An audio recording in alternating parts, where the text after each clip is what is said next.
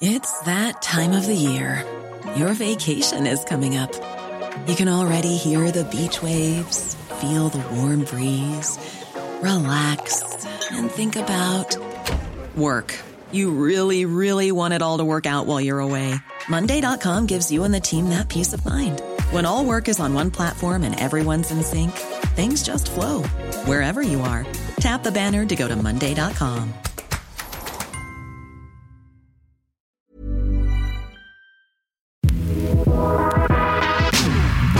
From Equity Mates Media, this is The Dive. I'm your host, Sasha Kelly. The Australian Securities and Investment Commission, ASIC for short, has just brought forward its first ever greenwashing case in Australia. It's accused Mercer Superannuation of misleading customers about its Sustainable Plus fund, one of its many superannuation investment options. The Sustainable Plus options were marketed as suitable for members who were described as deeply committed to sustainability because they excluded investments in companies involved in carbon-intensive fossil fuels, alcohol production, and gambling. But ASIC alleges that's far from what Mercer actually did. So while for now these are just accusations, it could be the tip of the iceberg when it comes to a crackdown on greenwashing in Australia. The Australian Competition Watchdog recently completed a sweep of companies' environmental claims, and they found 57% of companies they looked at made misleading statements about their climate action and other behaviour. It's Friday, the 10th of March, and today I want to know the extent of the allegations against Mercer. And are we about to discover this is just the tip of the iceberg? To talk about this today, I'm joined by Darcy Cordell. Darcy, welcome to The Dive. Hey, Sasha. Thanks for having me. I'm always fascinated by greenwashing cases because I do think it seems to be what's greenwashing for you, what's ethical for me, such vast variety as in what those answers could be. So it's a difficult one to kind of pinpoint, isn't it? Yeah, it is. And that's why we got in an expert today. I spoke with Hannah Wooten from the Australian Financial Review, and she told us all about this case. So first question for you, Hannah, what actually is greenwashing? Top line, it's essentially if you've got a business, a company, what have you, make some promises on how green or sustainable or ethical its products are, but doesn't deliver. Do you know what you're buying does what it promises? Well, calls to stop so-called greenwashing are growing. So this could be through their marketing, it could be making claims about their own practices, for example, saying they're getting to net zero, or in the case of superannuation, as we've seen in this case, it can be claims about their investment strategy. And greenwashing is in focus because of the increasing popularity of sustainable and ESG investment products. How much has this sustainable investment space actually grown over the past decade or so? Oh, it's absolutely booming. It's hard to put a set number on it because what you view as sustainable is sort of inherently subjective. So what one sort of group that measures these things says is an ethical investment, another one may not. I did read last week that the Responsible Investment Association of Australasia says that this investment market's increased 20% in 2021 to take it to a record $1.5 trillion. So whatever metric you throw at it, that's still very big. Yeah, it is really interesting to see what some people see as ethical, others don't. What some people see as sustainable, others don't. And Tesla's a case that we've seen recently that causes a lot of debate.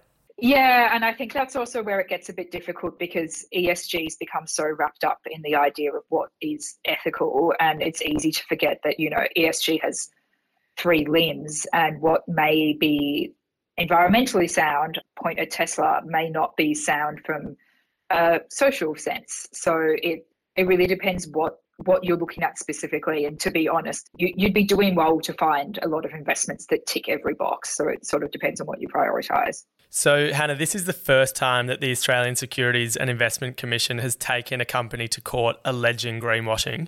Can you explain what Mercer Superannuation has been accused of? Yeah, so it touches on a few things that I said can constitute greenwashing. So essentially, they've been accused of misleading customers and members about what their Sustainable Plus fund, which is sort of their formal name for their ethical fund, actually invests in. So when you look at the marketing material around that fund and the information it has on the website, it claims it excludes companies that were involved in carbon-intensive fossil fuels, in producing alcohol and in gambling. But then when ASIC sort of drilled into where the investments actually were, they had 15 carbon-intensive stocks. They had AGL Energy, BHP, Glencore, Whitehaven Coal, all the big names. In the alcohol producing and gambling sectors, they covered 34 companies, which, it included Tabcorp, Carlsberg, Heineken, had Crown Resorts. It had companies that arguably shouldn't be in an ethical fund for more than just their gambling activity. So it's in that sense, it's pretty straightforward in that they can say, this is what you told consumers and members. It seems that was misleading, allegedly, because this is where you actually had money. It's pretty remarkable seeing some of those holdings that they have. But how have Mercer Superannuation responded to these accusations, and how do you think that the case might affect their nearly 300,000 members? To start with, have to sort of clarify that at this point, these are just allegations. But any company, when you ask them about accusations that are in court, sort of cite the fact that it's inappropriate to comment given the cases before the court. There's absolutely no legal restriction on them doing so. It's just a good line. But someone from Mercer has confirmed that they've cooperated with ASIC's investigation. They've said that they're sort of considering the watchdog's concerns, but declined to comment further while the case is before the courts. It's hard to know how this could affect their membership. Of those roughly 300,000, it would be a minority in the Sustainable Plus Fund. And, if these accusations stack up, they could get hit with fines, there could be a settlement, but realistically, Mercer Super oversees $27.5 billion in assets.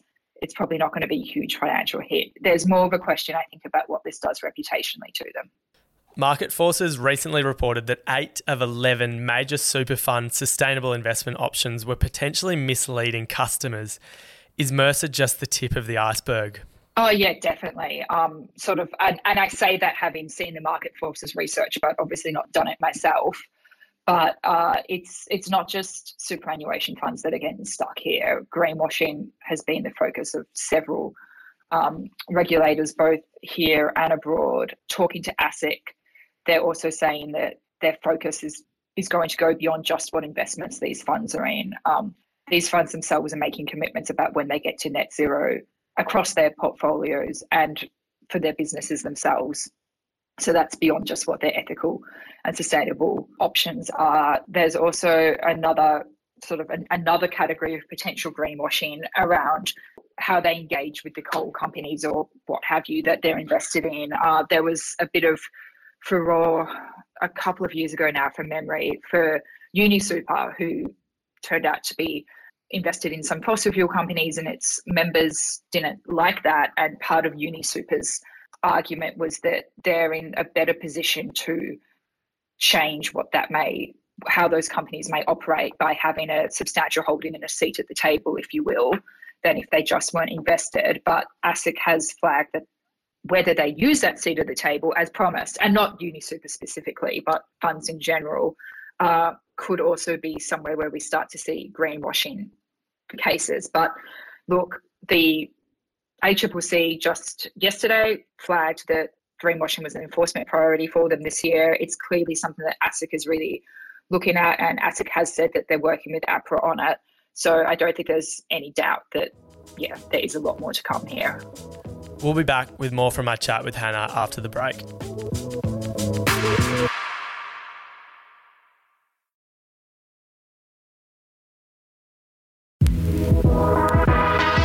Now, many of us want to do what we can to slow the effects of climate change. And as a consumer, it means choosing products that are better for the environment. Welcome back to The Dive. Today, Darcy is speaking with Hannah Wooten about the allegations of greenwashing against Mercer Superannuation. Let's get back to his conversation now. So, Hannah, this comes in the context of a global crackdown on greenwashing. Recently, the SEC in America included environmental claims in their fund name rule. And in Germany, we saw Deutsche Bank's offices raided over greenwashing claims. Are there any countries that regulate the space better than we do here in Australia? The short answer from my limited knowledge is absolutely. there's sort of there's a couple of factors that play into that. The first is that we need better climate disclosure laws, and there's some international standards there that Australia is looking to implement. The government has put money towards their implementation. There is some debate going on about what final form those take, but the like super funds, major tax organisations, everyone's fairly on board that they want to see the International Sustainability Standards Board's guidelines, which is what binds a lot of overseas countries, in force here. When that happens, there'll be much more scope for regulators to enforce greenwashing, because it's sort of just how we saw the rise of continuous disclosure laws lead to a lot of cases around, well, not necessarily court cases, but a lot of activity around how boards governed their companies. Once there is a law saying you must disclose these environmental concerns, we will start to see that more. The other thing where overseas courts are often better is that a lot more countries overseas have human rights protections than we do in Australia. We don't have federal ones here. Some states have their own human rights laws, but that's also the prism that we've seen a lot of these cases come through overseas.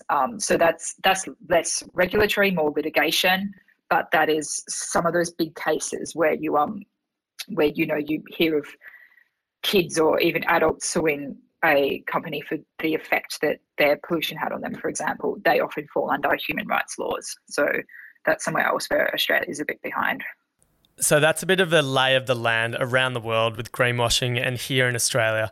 But what are some practical things that we as everyday investors can do if we are worried about the environmental claims being made by fund managers or portfolio companies? Well, I suppose the starting point is what I mentioned at the start, in that what is environmental or sustainable means different things to different people. So when you're looking for a fund, I think it would be worthwhile to think about what matters most to you in terms of, does it matter to you that you're in a fund that doesn't invest in fossil fuels, for example, or do your environmental concerns sit elsewhere? Do you want a fund that proactively invests in like biodiversity initiatives, for example? So sort of think about what matters and shop around from there. In terms of actually holding your fund to account, this is general, but there are some things that I think can be beneficial. For a start, look at what they're promising. If it's ambiguous, that's often not a good sign. And it's the same that if they don't publish specifically where they're investing, that can also be a bit of a warning sign. So you should be able to ask your fund for that info. Really, it should be out there already.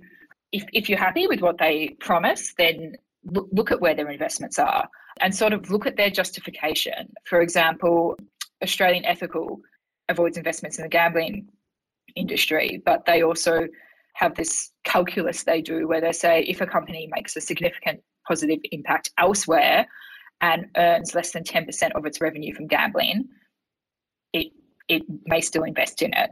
So try and find out what those investments are. And if you're comfortable firstly with what they are, and then for the justification, you may want to also look at whether your fund's investing in positive things. Because I know for me personally, I don't just want my fund to exclude things I'm not comfortable with. I want it to actively work to support things I do like. This is, for young people, this is the most substantial savings pool we have, is our super fund. So that can do a lot of sort of talking with my money that my personal finances can't.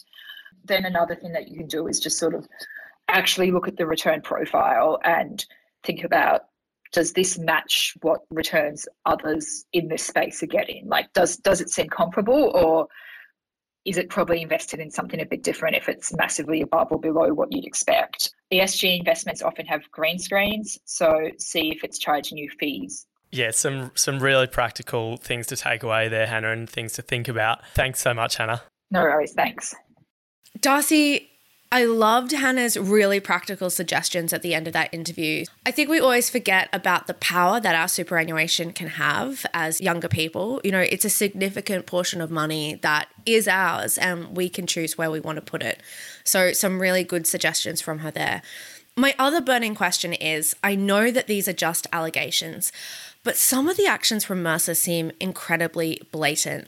They said no fossil fuel investments, and yet There were 15 companies from the sector right there in the fund. No alcohol or gambling companies, yet there were 34 across the two sectors. These aren't one or two slipping through. This is a conscious choice. How did they think they were going to get away with this? Yeah, Sasha, I'm going to avoid putting my foot in it here, but it really is pretty remarkable.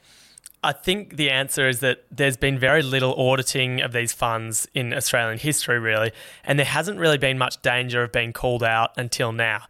This is the first greenwashing case brought forward by ASIC in Australia, but I can almost certainly say it's not going to be the last. Well, let's leave it there for today, Darcy. Lots of things to think about. We'd love to hear from you, so keep the conversation going. Contact us by email. We're thedive@equitymates.com. Or follow us on social media, all those links in the show notes right below.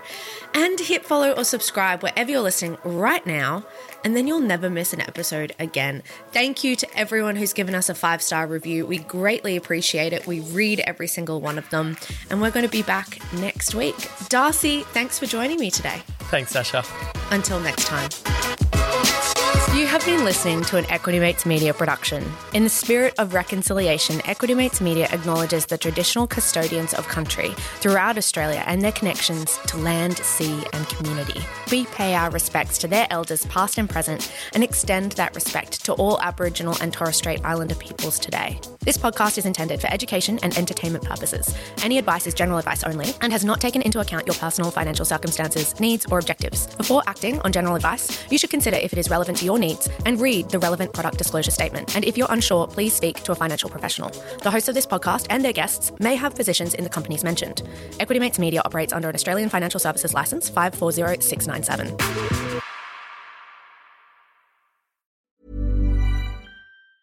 Even when we're on a budget, we still deserve nice things. Quince is a place to scoop up stunning high-end goods for 50 to 80% less than similar brands. They have buttery soft cashmere sweaters starting at $50, luxurious Italian leather bags, and so much more. Plus, Quince only works with factories that use safe, ethical, and responsible manufacturing. Get the high-end goods you'll love without the high price tag with Quince.